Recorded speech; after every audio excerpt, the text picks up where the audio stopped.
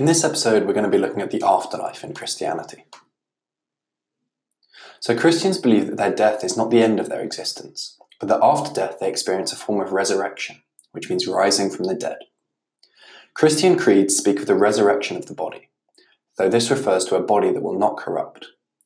Most Christians believe they have an immaterial soul, and it is the soul that continues to live eternally. Jesus said, "I am the resurrection and the life.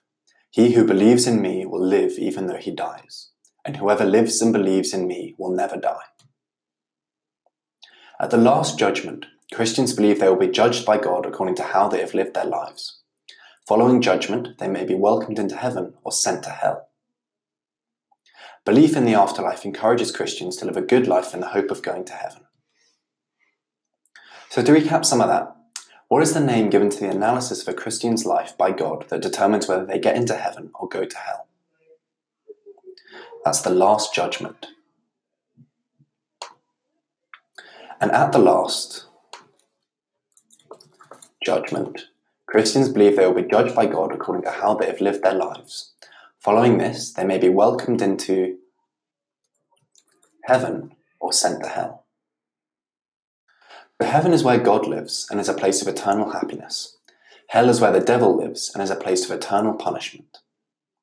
When the Son of Man comes in his glory, he will sit on his glorious throne. All nations will be gathered before him, and he will separate the people one from another as a shepherd separates the sheep from the goats. He will put the sheep on his right and the goats on his left.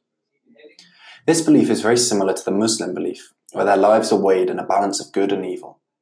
Those who have done more good are welcomed into paradise, which is called Jannah, but those with a balance of evil in their lives are punished in hell, which is called Jahannam. There have been many attempts to describe what heaven and hell are actually like, using images from life on earth, such as pain and fire experienced in hell.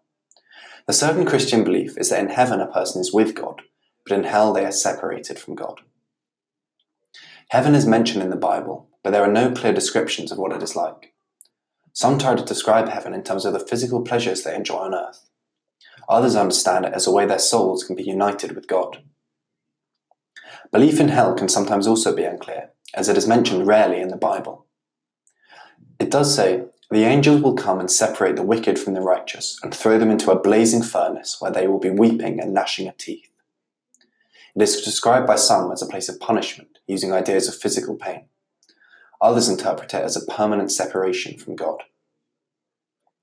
So let's try and recap some of the Christian beliefs about heaven and hell. So we know that in heaven a person is with God. Heaven is a place of eternal happiness, and hell is a place of eternal punishment. And which of the following is not a Christian interpretation of hell? A place of punishment, a place of physical pain, a place where souls are united with God, or a permanent separation from God? So a Christian interpretation of hell is not a place where souls are united with God. And the belief in the afterlife affects the way that Christians go about their lives. Belief in the afterlife helps make sense of Jesus' death and his resurrection as an act of atonement and as proof of life after death. Christians have confidence that those who live bad lives will be punished by God. Without this belief, many Christians feel life has no purpose. If bad people are never punished, life seems to favour those who are selfish and uncaring. Some Christians worry that the belief encourages them to do good actions in the hope of reward, like children. They believe a good Christian should do what is right, whatever the consequences. Some people say that Christians have a problem believing in an all-loving God, while also believing in hell as a place of unending punishment. So to look over some of that again, why do some Christians worry that belief in the afterlife encourages them to do good actions in the hope of reward? Because they believe a good Christian should do what is right, whatever the consequences. And how does belief in the afterlife influence the lives of Christians? It encourages them to live a good life. It makes Jesus' death and his resurrection easier to understand, and it gives them confidence that those who live bad lives will be punished. Christians believe that their death is not the end of their existence, but that after death they experience a form of resurrection, which means rising from the dead. And which of the following apply to heaven and hell? So where God lives and is a place of eternal happiness, that's heaven. And where the devil lives and a place of eternal punishment, that's hell. And why does the Christian belief in the afterlife make believing God is all-loving difficult for some?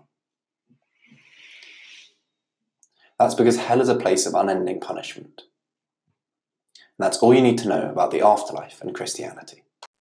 If you found this episode useful and want to learn 2 times faster for free, head over to senecalearning.com or click the link in the bio to revise all your exam subjects for free.